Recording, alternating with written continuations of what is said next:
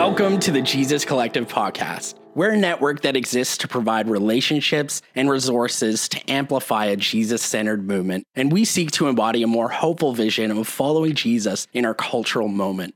Join us as we learn from those who are looking to live out a greater Jesus centricity in their areas of leadership and mission.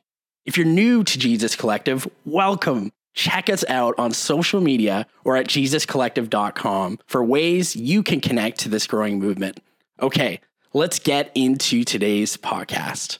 Well, good day to all our Jesus Collective listeners. It's one of your co-hosts, Paul Walker, speaking here, and I am excited to just sit down with my friend Keith Smith. He's from Ohio, as I always tell him he is, but he's not actually from Ohio. So he's going to tell us things about that, I'm sure. But if you've been around Jesus Collective for any number of, weeks or months, you probably have run into Keith. Keith is one of our partners that has leaned into some very important spaces. In fact, when I first joined Jesus Collective, Keith was my online learning, teacher, dude, guidance. Facilitator, yeah. And so, welcome to the podcast, Keith. Hey, thanks, Paul. Glad to be here. So I really wanted to chat with you for many reasons, for a whole number of reasons. And one of them was just I so appreciate you, Keith. You're someone that, as I hung out with you and your wife, man, did I click with you guys? There's this humility, but also this shared experience of coming from a similar charismatic background. Mm-hmm. And also I find you very Jesus people. So I just feel I feel Jesus' love through you. So I want to let you know from the start. Appreciate you so much. It is totally mutual. You are our people. Mia and I, we talked, and when I told her I was doing this, she's doing voice lessons, so she wasn't able to join us. But she's like, "Oh my goodness, Paul!" She's like that. She's like, "Paul was one of my favorites." So anyway, yeah, it's mutual. We definitely feel the same. So good. So I just think even if we had nothing to talk about, this would be a very fruitful time. Just saying, catching up with each other.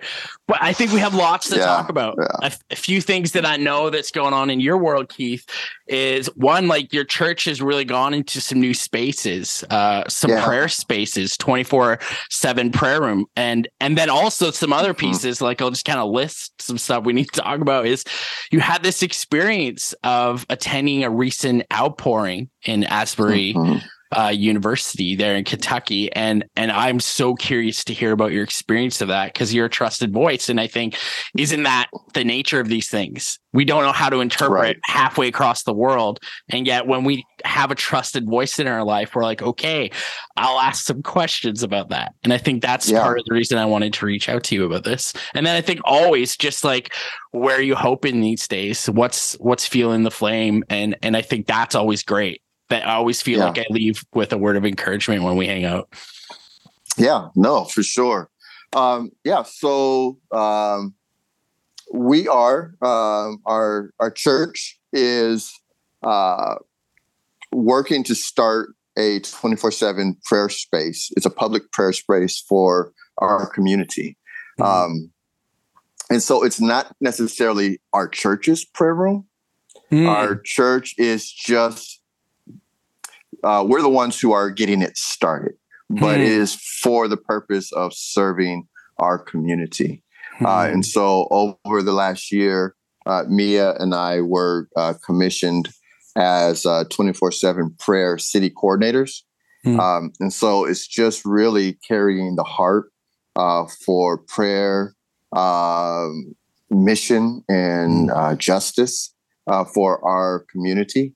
And having a 24/7 prayer space is just a part of that. And so, when people hear 24/7 prayer, they're immediately thinking, does that mean you have people who are praying around the clock constantly, every single hour, every single day, throughout the year? And we may have moments and times where that happens. We are hoping to have a facility and a space that is designated for that. But it's really a space that is just available for 24 hours a day, 7 days a week, where people could come in and have access to the prayer space. And so there'll be prayer stations. There'll be formational prayers, liturgy that will be there. And it will walk people through a space of just surrender, releasing, forgiveness, whatever it is that you have going on. But ultimately, I want it to be just a sacred space where people come in and they can push pause. They can regather their scattered senses, Yes. and put their attention on the presence of Jesus. But ultimately, it should be shaping Jesus in them as they go through, and then commission them to be released into some form of missions or justice in our community or the world abroad as they go through that space. So it's for everyone in our community that is spiritually curious, regardless of what denomination or stream they come from. We want it to be a space that builds bridges and brings people together and then sends them out. I'm curious what it means to have a vision as a leader in your church for something citywide. Because I think so often, like we're asking God as pastors and leaders in the church, we think so narrow, like what program do I add? What sermon series do I do? And this is, as you're describing it, it's something for your city. It's not even something that serves just you. Like you may end up serving more people outside your community than your own community. Tell me what it's like to pastor and have a vision for something like that. Yeah, no, that's an excellent question, Paul. And really, it was when we were coming out of quarantine of 2020. I felt like one of the things that God was breathing on for me is I didn't sense this, let's get back to what was familiar or get back to business as usual. I felt like there was two specific things that we were called to do. And both of them were to be more outward facing into our community. And so the prayer room was definitely one to create that space so how do we serve our community? And that's what we were looking at as a church, and then the other part is the front of our church. We are in a storefront section of our city. And we have a cafe that serves our church, right? And we're like, our doors are shut most of the week. And the space that we're in is a busy space now. When we first moved into that building about 10 years ago, it was like a ghost town. No one was, but now it's like very busy. And we're like, we need to engage in that space and be hospitable to have our doors open. And so we are actually transforming our space to be a public coffee shop, gathering space for our community that our church just happens to meet at, right? But the first is for our community. And so those are two pivots that we felt like we needed to make. Of course, the crazy thing is after 2020, our numbers went down, our budget went down, and then we had this big vision. And it's like, why didn't we get this when, we had hired, a number of people who could help, right? Or more money to get it started. But it's like, this is like the way, right? This is the way of God. It's like, right now you're going to trust and go after this and just be faithful to sow into this. And so that's the exciting journey we're on right now with that. It makes me think of the story of Gideon's fighting men, where it's just that is 30,000 and then it's 300. It's like the Lord has widowed down our budget. Will we trust? Will we trust? Yeah, right. And now go after serving your city. I'm like, oh my goodness, what? well, isn't that just the Spirit? Right. I this week is the beginning of Lent. And so I've been looking a lot at Matthew chapter 4. Jesus, he's led by the Spirit where? To the wilderness. To the wilderness. And I just think isn't that the Spirit that when we as people that hold what God wants to do for a community, for a city, we often think we have to move from strength to strength. And yet the Spirit's invitation is often to the lack and the longing. Yes. Yes. That's so good. I feel that. Totally feel that. But more than that, I know you've lived it. And it's one thing for me to just spout off a text like a Bible nerd. It's another thing to live it, Keith. Yeah, so true. That is so true. That has definitely been our journey. It's amazing. I'm an Enneagram 3, right? And so am I. Okay, so you get it. It. It's like, which for our audience means he likes to achieve. He likes to get some stuff done. Yeah, I love to achieve. I love to get things done. And if I can't achieve or get things done, I still like to look like I'm achieving and getting things done. Right? Come on. Yeah. This is turning into a therapy session. I love it. Okay, go on. Yes, right. I feel the conviction. I'm being called out right now. and really, I realized that part of me that achieves, that wants to be viewed as successful. That's my armor, right? That's how I protect my vulnerability. That's how I, feel significance in all of those things. And so, being a church planter of a church that had rapid growth, had a great reputation in the community, young people, all ages, different nations are showing up. And we felt like we had just a mini outpour in our space where it's just like, man, this is like God is moving in a special way here. And then going through all of the political things and the polarizing, and then 2020, and then being down to, a third of that. You have to wrestle with your own places where, you feel lack. And it's in that space that I really started realizing, like, man, okay, God, I need to lean on something more than my appearance. Because it's like, okay, well, you could do this, right? And this will make you look better. Why don't you go back and get your doctorate degree, right? Because that will make you look, and Dr. Keith, it sounds great. I like Dr. Keith. It has a ring to it. It has a ring to it. Yeah. Perhaps even more of an anointing, just throwing it out. Yeah. But you start thinking of all the things you could grasp after, and really it's like, this was a season where I know God was really speaking to me to rest and be still, because something else was being brought to life when I felt like I was dying, and so that's just been our journey and our story of God bringing some strength out of these places of weakness in us.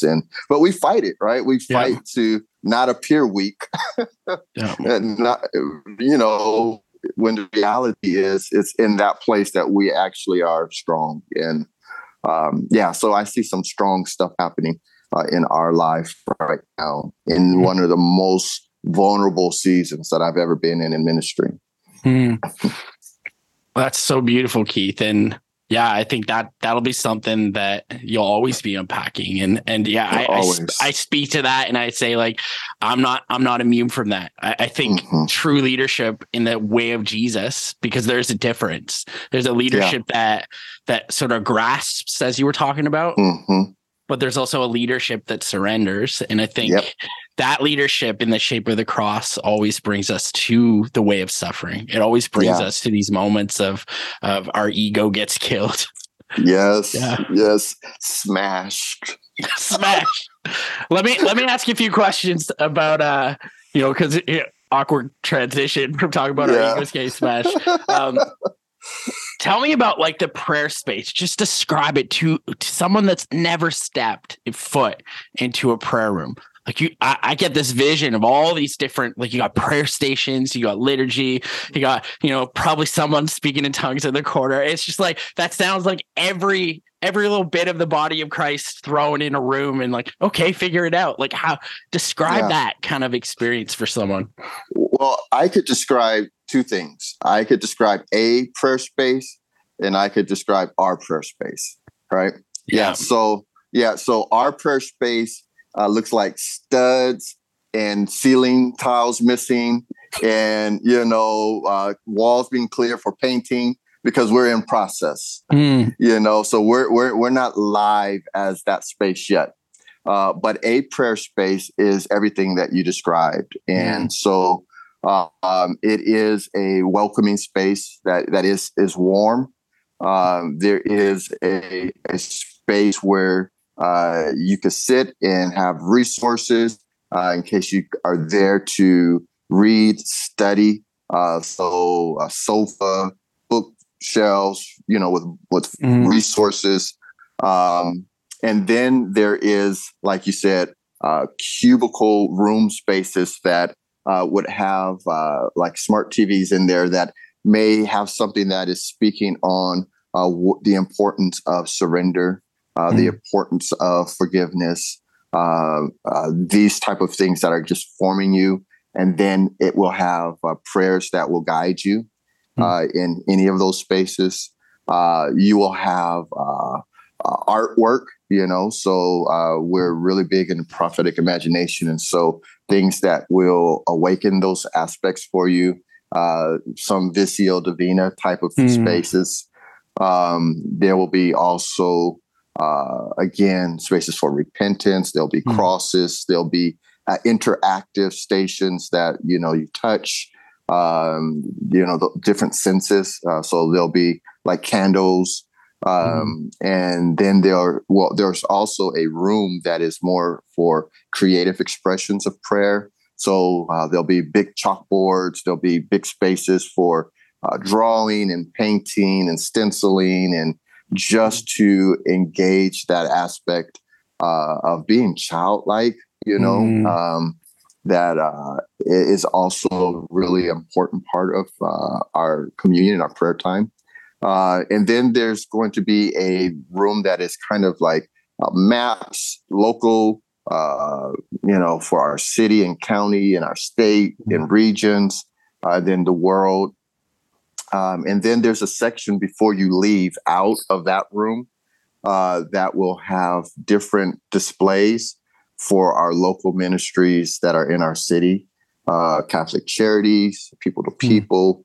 There are homeless ministries. And so we want to have displays that are there that kind of give people insight into some of the needs in our city. And they'll be like either QR codes or papers that you can take off if you want to know, how do I get involved in helping with these ministries? And so that's on your way out. So if you're signing up for an hour in that prayer space, you should be able to fill that whole time going around the room and into these different other spaces, and then out one room and being sent out. So that's kind of the layout. So there'll be times where one person might just sign up for an hour to be there. You might bring a team of people with you. There might be a time where there's a group that's there that are just praying together. So like an open space between this time and this time, people know to come in. And so, you may have someone in one corner, praying in the spirit, someone in another place just sitting in silence, someone in a booth that is, just pouring their heart out for forgiveness, of releasing people and being released. And so it just depends on what is happening. But ultimately, if it's ever a time where there's just a unique moment where it's like God is doing something in our city, in prayer, in the midnight oil burning, we want to be able to be a space that could facilitate and house that. There's also another room that is like a kitchenette that will have like a coffee, kind of coffee bar and table where you can sit in there and have conversations apart from everything else that's going on. So tell me what has surprised you about making this space available? Like, what surprised both yourself as like internally as you've engaged it, but like what you've observed with how people have engaged it? Yeah. Well, it calls me, honestly. That's one of the things, the space where we're doing this at used to be like a open space for offices and conference rooms. And so my office is in that space currently, and I'm moving to another building that we're connected to. But as I walk in there and I start to see where things are headed, I just have this longing inside of me to want to just be there, to be in the atmosphere, to be in the presence of a place that is just kind of set aside and designated for prayer. There's just something about, you can pray everywhere, anywhere, but there's something about having spaces that are just set aside. Like, this is for this.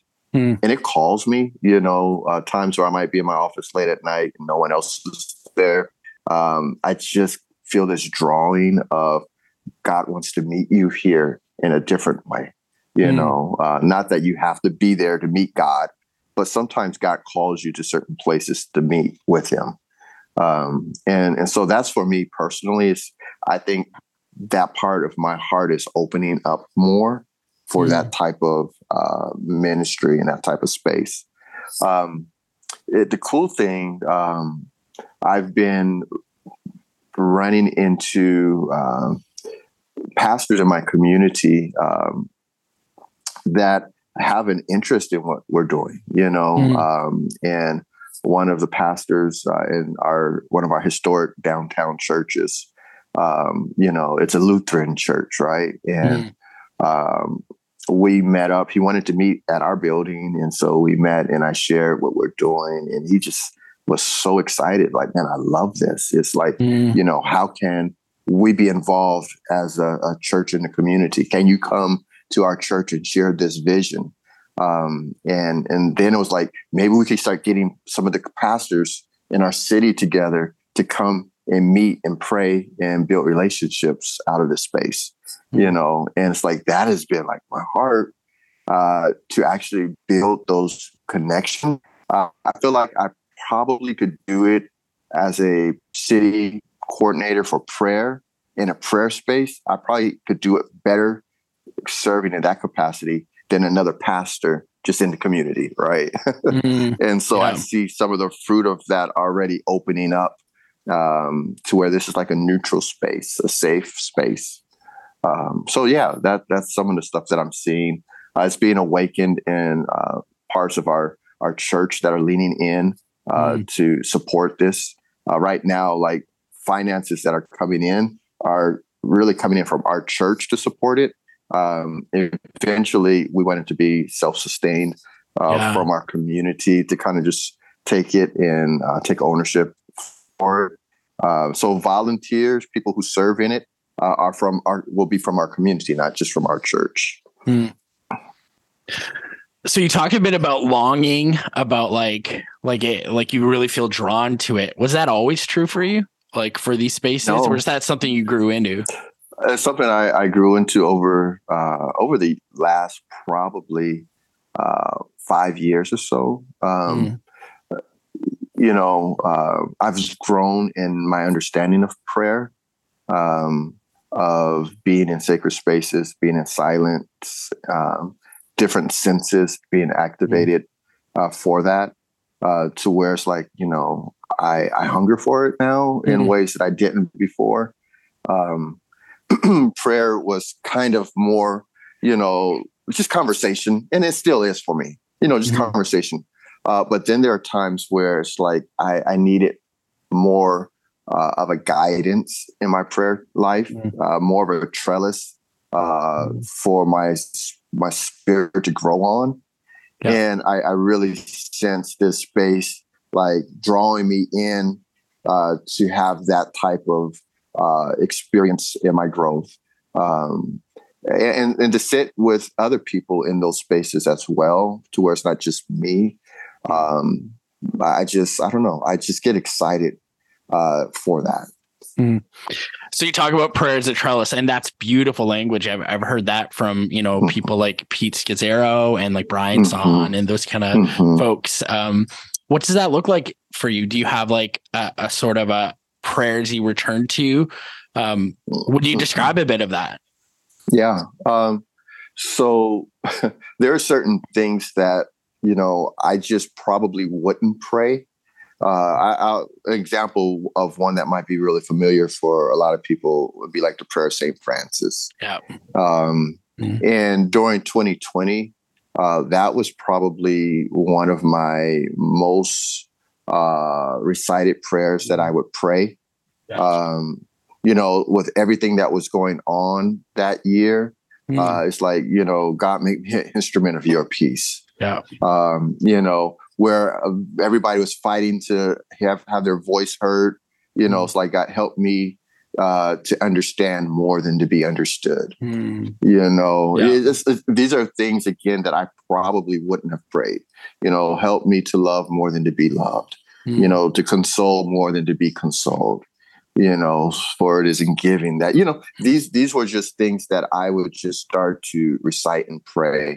Prayers like that were super formational and grounding for me in that time. Especially, we were having conversations about what was going on with Ahmaud Arbery and George Floyd, and I was getting invitations to talk about those things, but I was also in spaces where not everybody was interested to hear, and I felt like, my voice needs to be heard right now. But then that prayer was like, why don't you get quiet? And right now, when people are expecting you to be a voice, you might have to be an ear, and need to listen. And that was really, really good for that season, to posture myself in a place of listening and not always speaking, even when asked to speak. Yeah.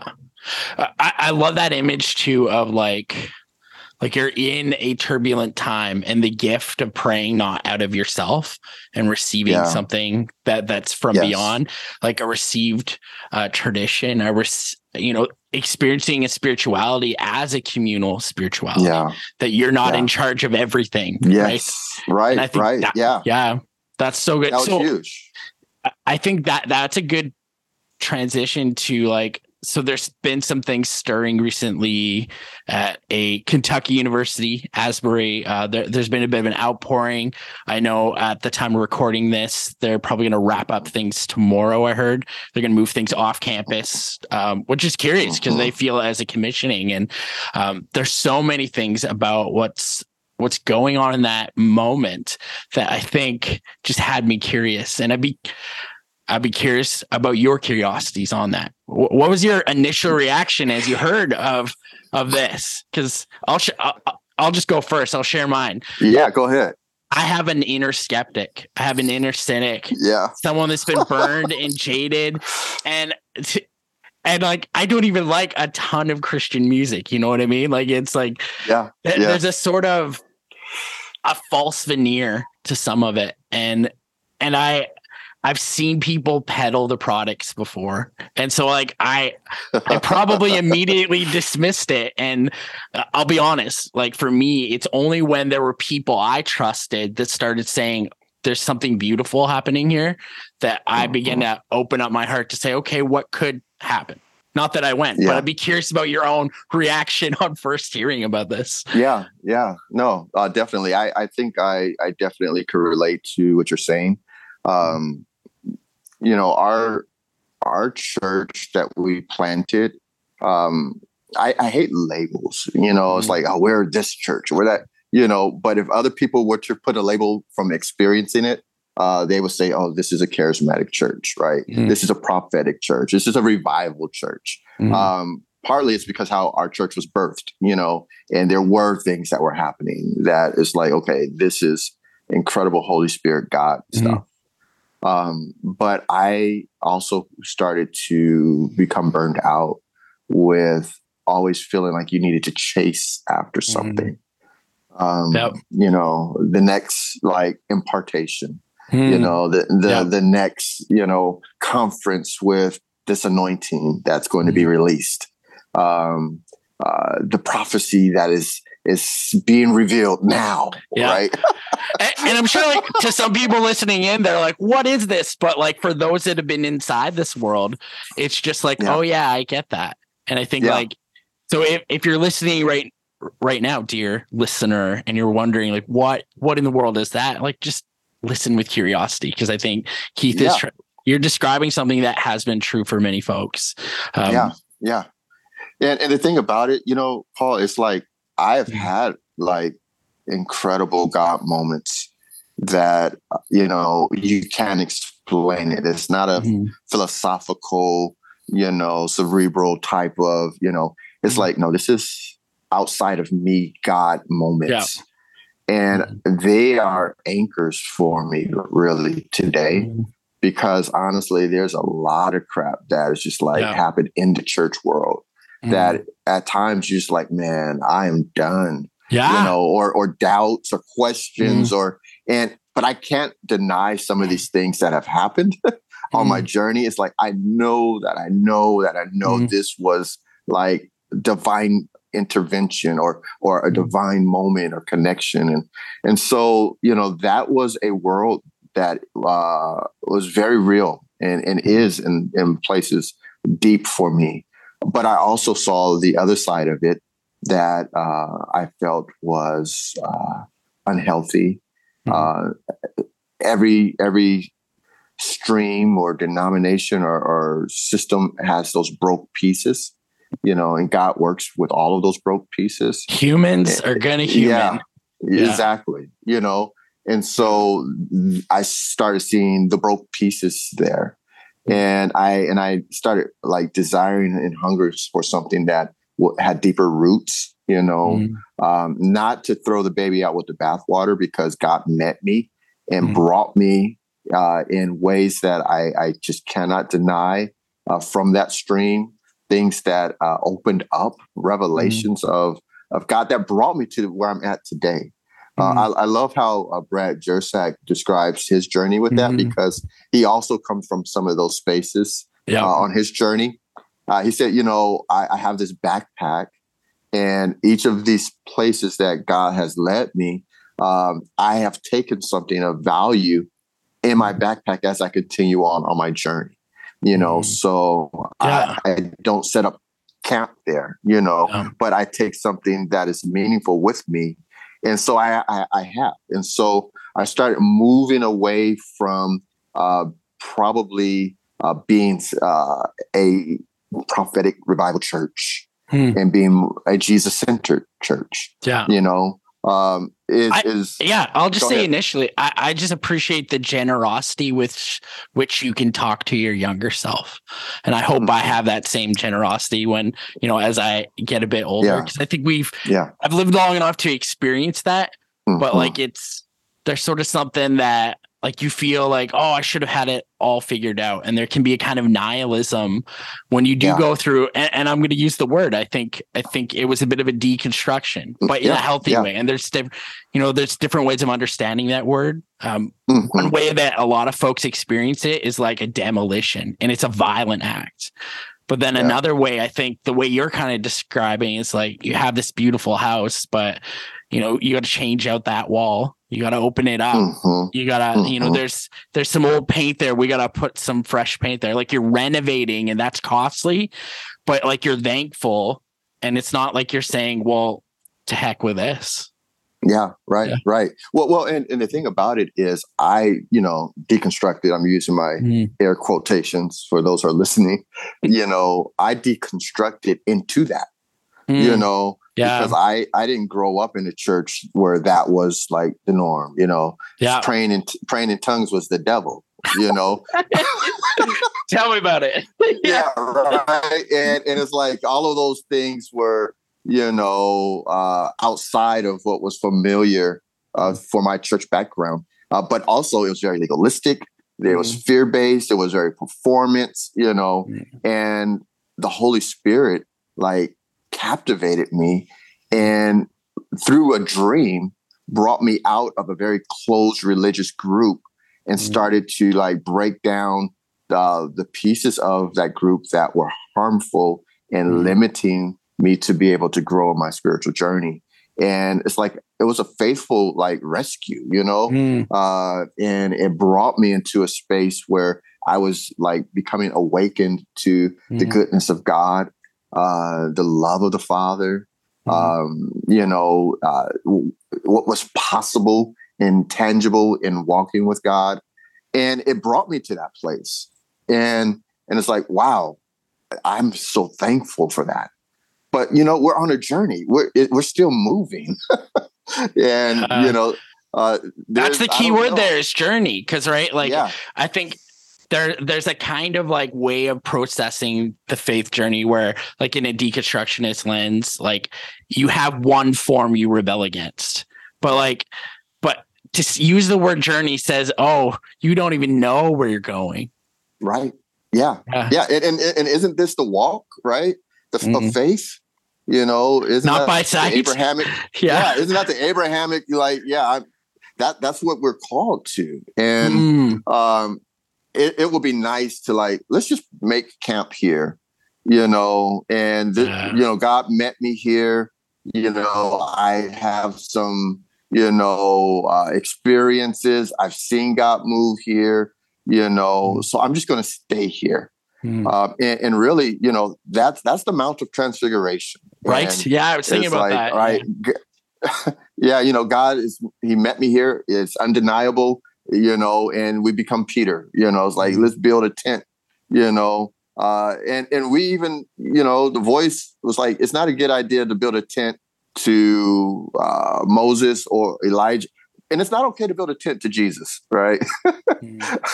Our Jesus tents are just as bad as our Moses and Elijah tents. And that was something that, I felt like God kept leading me.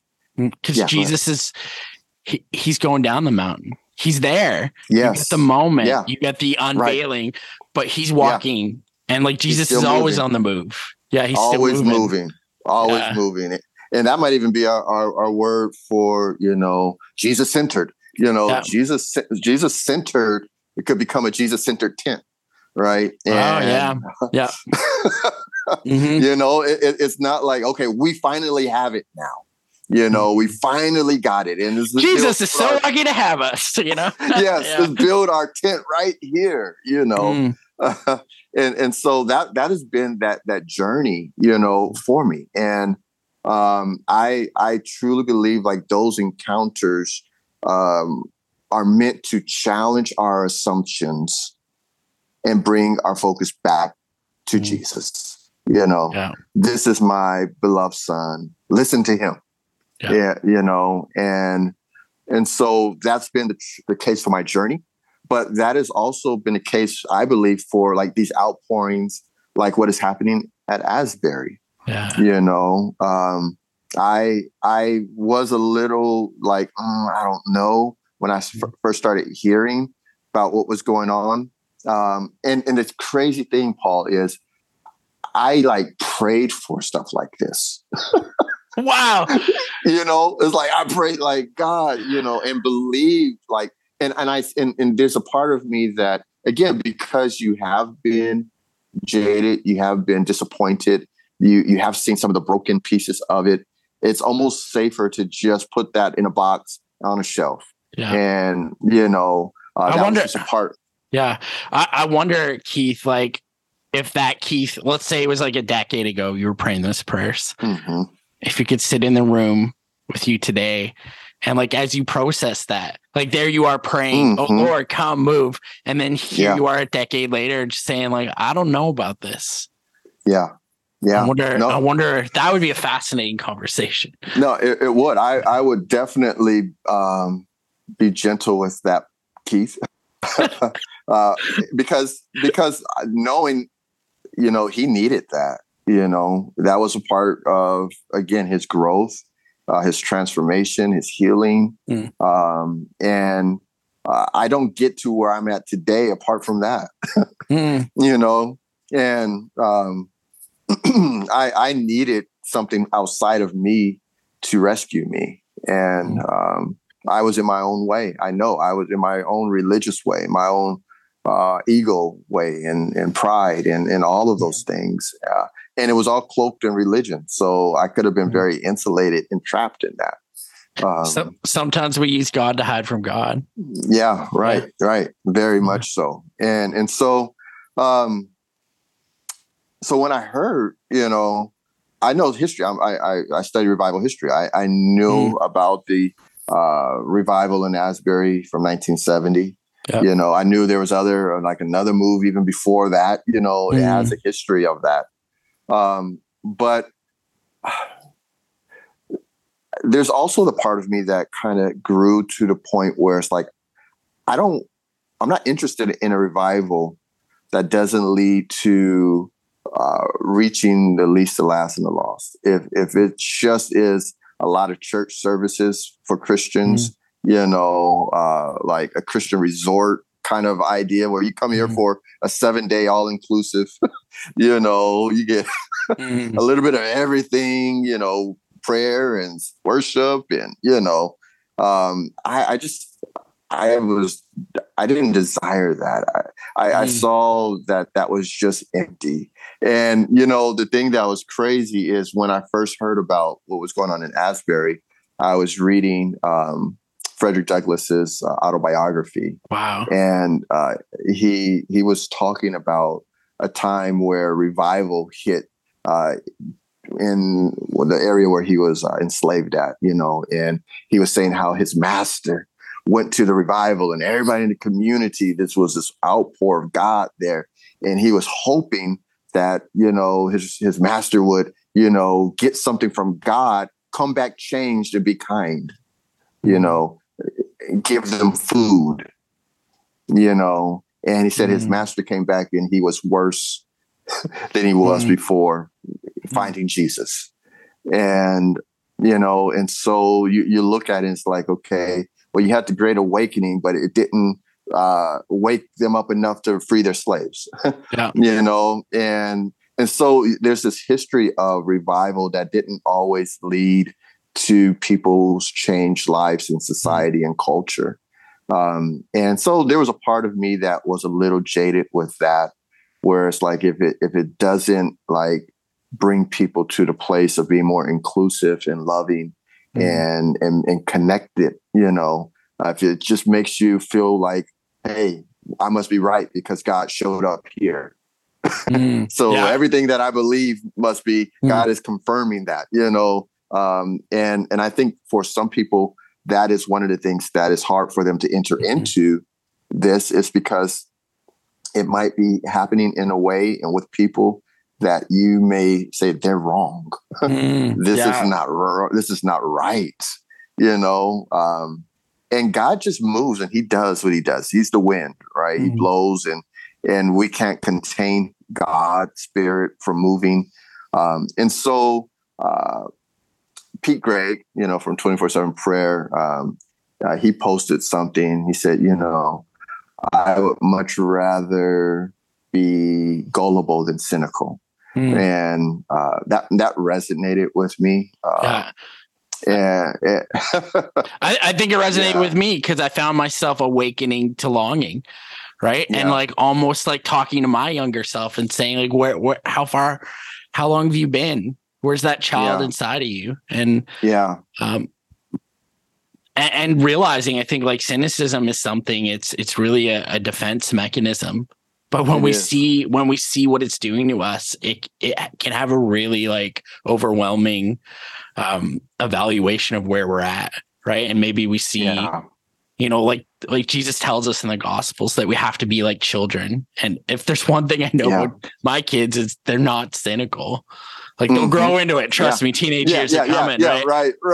But there's this open-hearted wonder, which isn't to say like, and certainly there's you could easily like make your kids deceived and they're a bit gullible and all that, but they're also, they love so purely.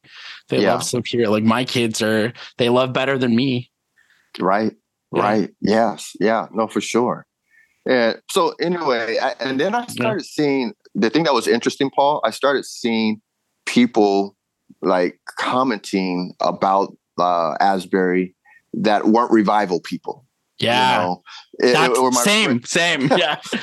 Or my friends on Facebook that were like Church of Christ or, Christian Missionary Alliance or, just different like backgrounds or streams. They're like, God is moving. There's an outpour. And I'm like, wait a minute, that's revival language. I know.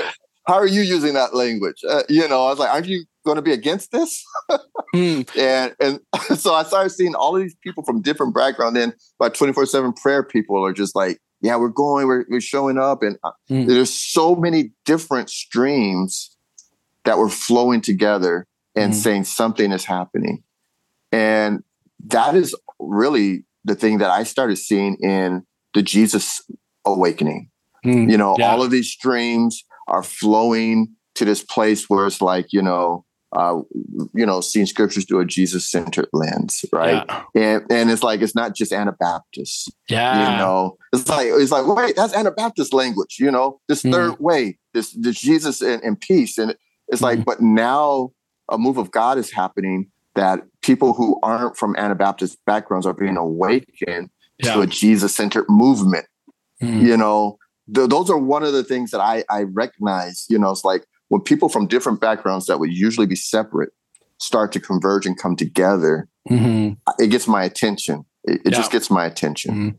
And so I started seeing that with Asbury, and it's like, okay, this has my attention.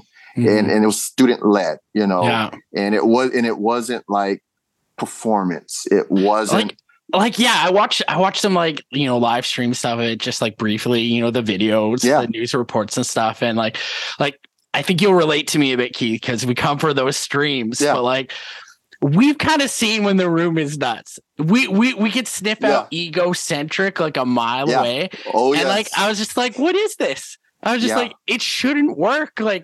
And that's what I think I found so curious about watching it from the outside in. And I'd love to hear your experience of this. We'll go there next. But my observations are man, it's an acoustic guitar and people just pouring out their hearts and caught up in this worship. There's this sense of peace that people keep talking about. It's that Gen Z moment that I just think is I know many church leaders that I talk to, they don't know what to do with that generation. Right. They feel like they're not connecting, and to have God encounter them in a way that's really, I think, translates well. I think it's amazing. I think the big thing for me was there's no celebrities there. Right. There's no movement. There's no trade marketed, right. It's completely, it seemed like it smelled a bit like Jesus. You know what I mean? It did. And that's where, that's what gave me hope. That's what really, wow. And then I started seeing big name people that I just I'm going to Asbury, and I was just like, oh, here we go.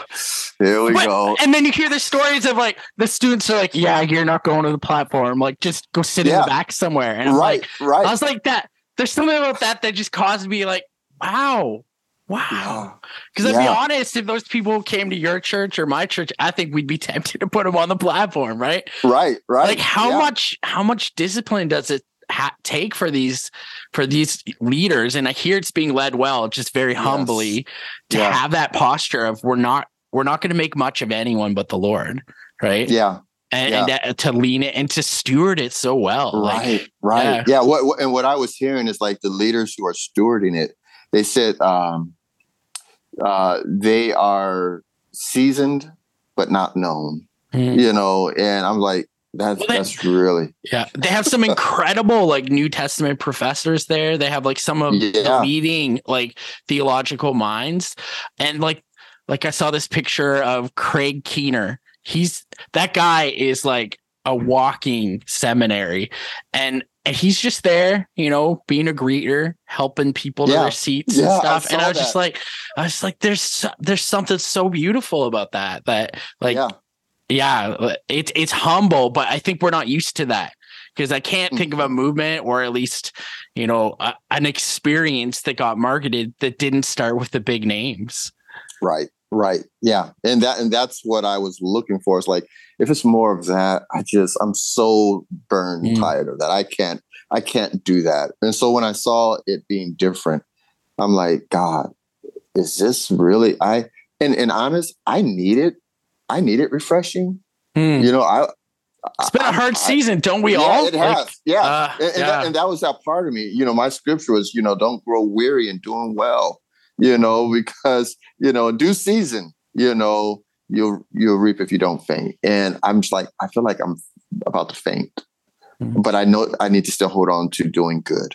And so there was that part of me. It's just like, I think I need to go just to be in that atmosphere and be refreshed. I'm not looking to see signs and wonders, but man, people are coming from all around the world, and it's a 4.5 hour drive for me.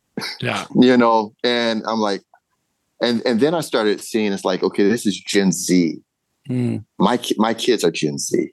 Yeah. 2 are in college. 1 just recently graduated and works for college, and 1 is in high school. My nephew is with me. He's in high school.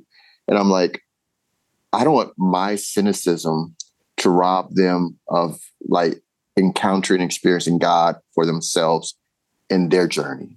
I didn't want, and so I'm like, we're going to go, if it's just for one day. Your whole family we're going to go. Our whole family, So so you're in the car. We downsize vehicles. Yeah. We downsize in the vehicles, car. So we had to rent. To rent a vehicle. Yeah. I will not give a sacrifice that which costs me nothing. So it costs you something. And I'm gonna say, like, that's where our cynicism gets diluted, is like when as soon as I have to pay for something, there are all sorts of like, it even increases I'm searching for reasons to say no. Right. I'm just so cheap. I know. And it's like, okay, then I'm like thinking like, man, we're gonna drive 4.5 hours, then we're gonna turn right back around and come back, and so so we all in the car, and we're hitting the road Monday morning, and we get there, and I'm hearing things, and this was the other part. It's like, oh, am I going to go? People are standing in line for hours and not able to get in. So that's going through my mind too. It's like, you're going to go through all this, and what if you don't even like get into to be a part of it? And so we get there, and we pull up, and immediately, this is a small town. Asbury is in a small community in Kentucky. I think somebody said the population was under 4,000. Yep, I heard. So the roads, the structure of everything is not meant for the masses. And we get there, and my GPS, I'm following it, and then there's these police officers that are blocking the road. It's like, you got to turn. And I'm like, but I don't know where to go. And so we turn, and we find a parking spot like a couple of blocks from the university. And we walk there, and immediately I'm seeing people from other nations just invading, like just swarming the streets. And I don't even know what the school layout is. I don't know where any of the buildings are at. I'm just following people who are walking.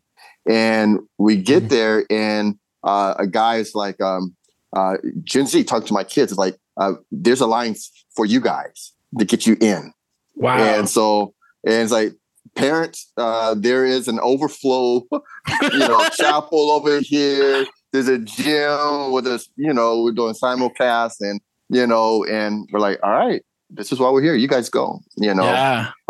And so Mia and I, we went across the street. One of the chapels was already full, the second spot. Wow. So we had to go down to the gym where they had, screens, and we got in there, and they're worshiping, watching, and we find a seat, and immediately see, and I haven't really even shared this with a lot of people, Paul. This is my own vulnerable part of this, because there's some people who don't believe in this type of stuff, but well. I'm sitting there, and I'm not there long until I just feel this like burning hot sensation in my stomach and chest.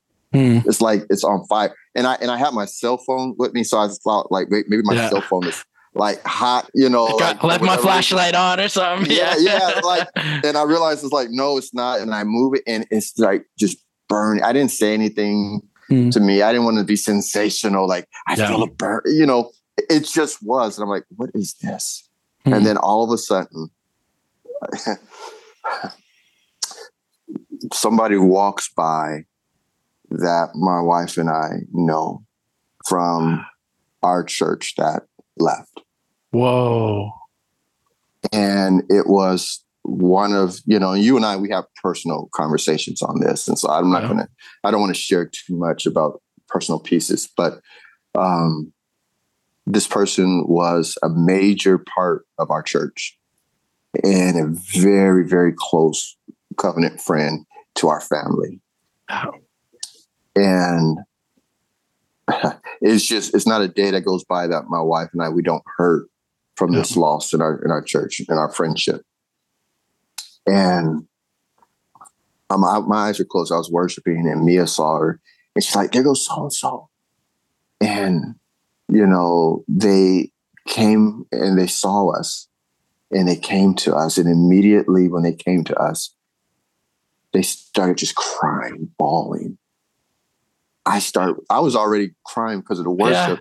Yeah. Now I'm like not crying. I'm bawling. Yeah. My wife is bawling and we're like embracing each other. And I mean, we end up, this person gets on their knees and we sit down and we're just bawling, ugly crying. And they're apologizing. We didn't mean to hurt. You didn't have to ask for it. Just happened. No, it's just how it's like. It's just like, and we're like, the Holy Spirit, like just blows through, and you're just like, you can't. You just knew. You can't make this stuff. You can't make this up, Paul. It's like there are thousands of people here. We sit down. We're there no longer than 5 minutes. I feel this burning sensation of like God is. And then this person walks by and we have this moment of healing and reconciliation and love just being released, and we're like, it's just beautiful, man. It's beautiful. And that's what my heart needed. That's what I needed. And God knew that's what I needed. Hey, I'm actually crying right now for those that yeah. That's just like that. Yeah. Those are the stories of, like as a pastor, like you can't make that happen. Like, like there's no amount of teaching or like good talk, some polarization. No, that can in 5 minutes heal a relationship. Yes. It's been like this relationship's been fragmented for 3 years. Right. Yeah. We're in pretty much the same county community back home in Ohio. And we're not, but here we are in Kentucky on the same day at the same space, 5 minutes. And that happens. And, and we're like, hey, when we get back home, let's get together. Yeah. And that was one of the things that I heard as a marker of this outpouring. There was like this healing, was reconciliation, was confession, and all of these things. And we're not there for 5 minutes. Wow. And all of a sudden, and after that, I'm just like, I'm just going to just sit and relax in this now. God has done something that in my spirit and in my heart that I needed. God knew I needed this. I didn't need to see like signs and, it was like, what is, some people, what is the fruit? But what is the fruit of this outpouring? What is it? Yeah. For me, 5 minutes. It was 5 minutes of running into this person and a healing was taking place. A relationship is starting to be restored and repaired. And it makes me think about so I think for some people that like check out Jesus Collective, they have this curiosity because we name like we're Jesus centered, and I think they're like, so why are you talking about the Holy Spirit? Some people have that, but like, you know, we've recently been in this like time of just discerning what we're going to value, what we sense the Spirit, and what Jesus is talking to us as a movement. And one of the kind of the statements of New Reformation that we often talk about these days is that the Holy Spirit empowers us to partner in God's work of reconciling all things. And that's just something that like, especially for those that are born in Anabaptist tradition, like, we do workshops on peacemaking, and yet like some of us, like myself included, we felt so powerless in the cultural polarization. And there's something about the hurt of the world is too great for any good strategy. And that like the way you tell the story of like the Spirit moving and things happening that like, Keith, it could have taken years of counseling to make that happen. Yes. And it wasn't just for my wife and I. It's like our whole family. You know, my wife, like our kids were texting us from the other place, and she's like, we just had this incredible encounter with this person. And our kids are like, oh, are you like, our whole family knows. It's like we all have been walking this journey of pain together, and they couldn't wait to see us to hear about it. They were excited about it because they knew like this hurt my parents, this hurt us, this hurt, you know, and it's like God. That's God. Has it come to this, Keith? Has it come to this that like literally we can't do it, and that we just have to say like, it's, you know, will these dry bones live? Yes. Right. And man, so that, you know, if anybody like asked me, so what was it anything it's spectacular that all of these people are drawn together for something that's not spectacular. And, you know, and it's crossing denominations and ethnicity, you know, it's just, it was peaceful. It wasn't like hype, you know, there wasn't like any grandiose like things that were, it's like, man, people are just confessing, praying, worshiping, and being together. Yeah. It sounds like what would happen if Jesus stepped in the room. Right. Yeah. Where it goes, I don't know. Am I one of those people that's like, it has to flow? Yes, I am. But it's like, we need these moments. It's like, could God have met me at my home? And just God could have. But I think God needed to use a person that I needed to be reconciled with.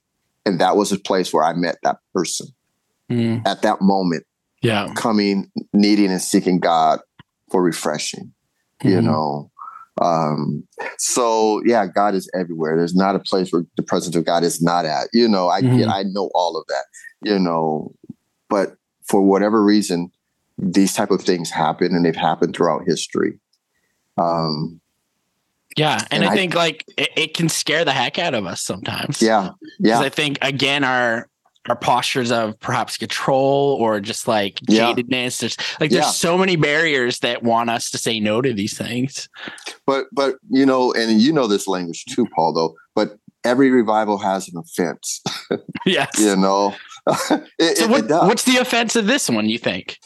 Yeah, I think really the offense of this one, especially for revival people who've been jaded and burned, is, do I trust again? You know, do I, you know, is there, and a lot of people are cynical and jaded, you know, we're in this season where this great deconstruction is happening, where people are even questioning, is God even real? Right. You know, and now you have all these people flocking to Kentucky of all places. You know, they don't even have a sports, it's not on even my top 10 team list. Yeah. It's like they don't have a professional sports team, you know? Yeah. Come on now.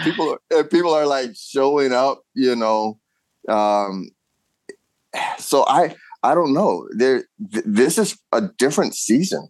You know, people that I know who would have been like, yes, are like, I'm not even interested in, so it's almost like, do you trust again? Do you become vulnerable again? A phrase that's just like landing in my heart right now is like almost like a second naivete. Yes.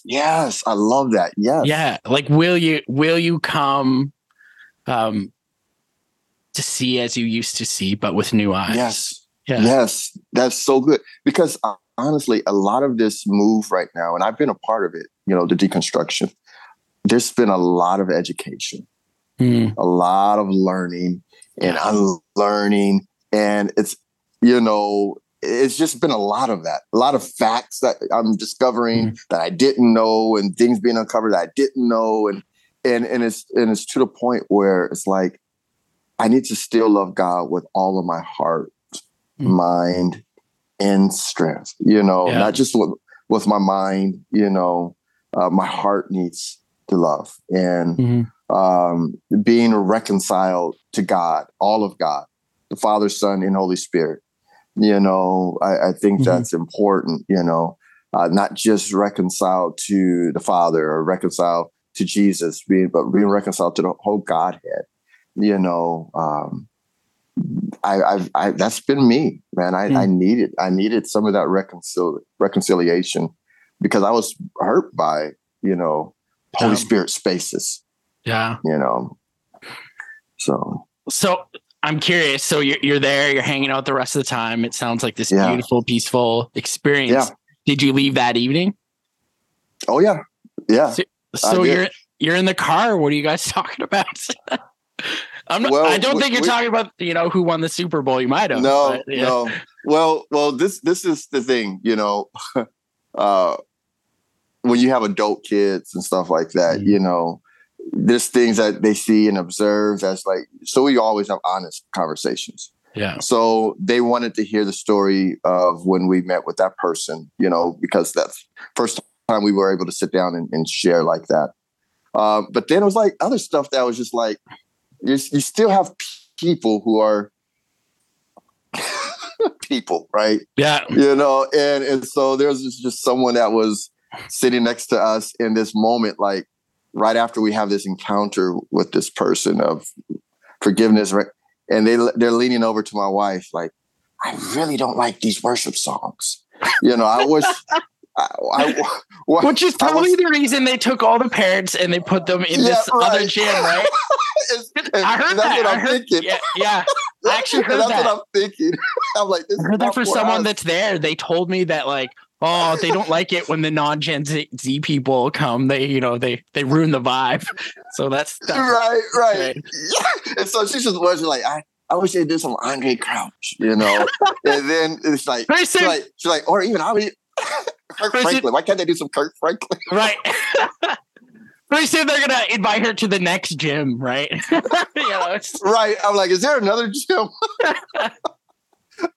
So you have those people, and then there's a guy who comes up to me, like he's recording everything. He's like, where are you from? And like, I'm from so and so. He's like, yeah, but I just escaped from California. Yeah. And I'm like, of course, being a Californian, and I know that, I'm like, oh, really? What happened? What was going? Why'd you have to escape? Like, is there a zombie apocalypse? And I'm just like, what? Yeah. Really? Come on. So you still have those people, and if you take a snapshot of that, it's like that. But at the same time, you have some incredible, amazing God stuff that's happening at the same time. And so, that's everywhere you go, right, Paul? I mean, everywhere you go, you're going to have people in. Yeah. People are going to people. Humans are going to human. It's what they do. And I think, the light of God's love and goodness, it refracts in us. It takes on our mirroredness. And I think that's part of what love looks like. And I think that's the difficult part about sitting on judgment on any ministry. Is we only see in part, right? And I think judgment is a dangerous game to play. It's where we ascribe value to ourselves by taking it from another. And I think there's a bit of where people are encountering something. It can disrupt that. It can refract. And I think we have to allow ourselves to know that however God lands in this, like, it's just the form. I think it was P. Craig that said it. I heard him say this. He said, we need to fall in love with the reviver and not the revival. Yes. So good. That's it. So that was our conversation. We're like, hey, this is what we experienced. These were the amazing things. These are some of the things that, maybe not so, but isn't this life? It's just mixed like that, Yeah. And then we just start listening to music, and it's late at this point, it's after 9, and we got a 4.5 hour drive. Yep. Yeah. So yeah, I think we should end here. Is like, what's giving you hope for the days ahead? Because like you had this encounter. I'm curious, like, what has this awakened in you? What have you rediscovered on the other side of loss? And what's giving you hope? Yeah. I'm hopeful that in a moment like this, God could restore, renew, refresh in a moment. This came out of like very simple, a couple of Gen Zers confessing to one another and praying for each other. And now people are like, maybe God is still able to do and move. And, it's because of what they did, that opened up. And now I'm there reconciling a relationship. How many things seem so hopeless and impossible, where it's just a small move. It has a great impact, And so I'm hopeful for my kids' generation that this Gen Z generation they would walk into something that I was never able to walk into, that they will be a part of seeing reconciliation and healing and renewal and reformation and, in ways that I never did. It feels weird to speak like that, because I was always the hungry young person going after, and I still don't see myself as the aged, father in the church. I'm in this in between, but I want to be a part of what God is doing. And I am encouraged by this generation that maybe they're not jaded like us, A part of the promise that we see in the day of Pentecost, it's like when the Spirit is outpoured, it says that young men will have visions and old men will dream dreams. Why is it that old people need the Holy Spirit to pour out on them to dream again? It's probably because we have gone through enough things where we start to become cynical, and, we have some experiences and disappointments, and it's like, but then the Holy Spirit comes and old men are able to dream dreams again. And that's where I'm at. It's like, I think I might have some old pieces inside of me from this last season. People like, I aged, I got more gray. I'm grabbing my beard for those who can say I got more gray after this last season. I've aged. And there's a part of me that maybe didn't dream like I used to. And I feel like God is starting to breathe life into me again. I love that. The second naivety. I love that language. I'm starting to dream again. And that's really encouraged, because that's like a big part of who I am, and I felt like that was squashed over this last season. And that's what gives me hope is, man, God is able in a moment to renew, restore, refresh, revive. So I have a lot of hope in that. I'm wondering if you could close our time by praying for those that are listening in, especially for those that maybe like ourselves when we, heard this, maybe struggle with a bit of cynicism, or just feel tired, to be honest. I wonder if you could speak some words and commission us to dream again. Yeah, no, that's beautiful, Paul. Jesus, I'm thankful that you are with us always. I'm thankful that you know how to reach us where we're at. And you are faithful to give us what we need in the moments where we need it the most. And so I just pray today with Paul and with anybody who's listening. And I pray for the spirit of comfort to find you in the place that you are in right now. And the God of all comfort to bring hope in life and restore the places that are weary and tired, that have been broken. You said that, Jesus, that blessed are those who mourn, for they will be comforted. I just pray right now that for anyone who has gone through the difficulties of this last season, that they will find a moment and space to grieve everything that was lost, everything that was broken, stolen, disappointment, that in those places where we open ourselves up and become vulnerable enough to mourn, that your Holy Spirit will invade those spaces with comfort and renewal and refreshment. I pray, God, that you will continually pour out your spirit in fresh and new ways. That as you pour out your spirit, young men and women will have visions, and old men and old women will be restored in the ability to dream again. And so I just pray blessing over our Jesus Collective community, for those who are leaning in and curious, for those who are jaded. I get it, God, that there will be a space in their heart that makes room for the possibility of what if. So God, I pray these blessings, and it's in Jesus' name I give thanks. Amen. Amen. Thanks be to God. Yes. All right, dear listeners, go in peace. That's what we say at the end, right? Go in peace. Thanks for tuning in.